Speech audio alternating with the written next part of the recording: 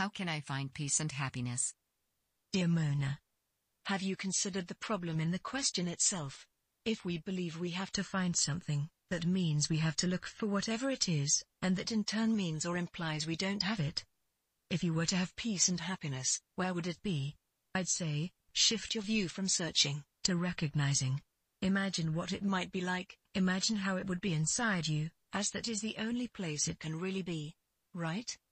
And then, the more you practice this recognition of peace and happiness within you, the more that mindset and perspective becomes a habit, and before you know, you'll have that peace and happiness as part of your life. Finding in this case is all about deliberate emphasis. A key understanding is to realize that our circumstances and our peace and happiness are actually not necessarily directly connected. In other words, we can be at peace and happy in sucky circumstances. But, if we believe and assume our peace and happiness comes from without, then we will have a hard time connecting to those positive states of being. What we are, how we are, is largely independent of what goes on outside us, if we so choose. Only we can decide what we really are. And this is the path to peace and happiness.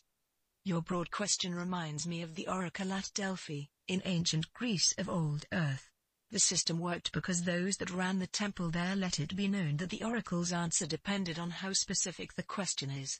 A clever psychological insight. The more focused our questions, the closer we get to resolution. Biella,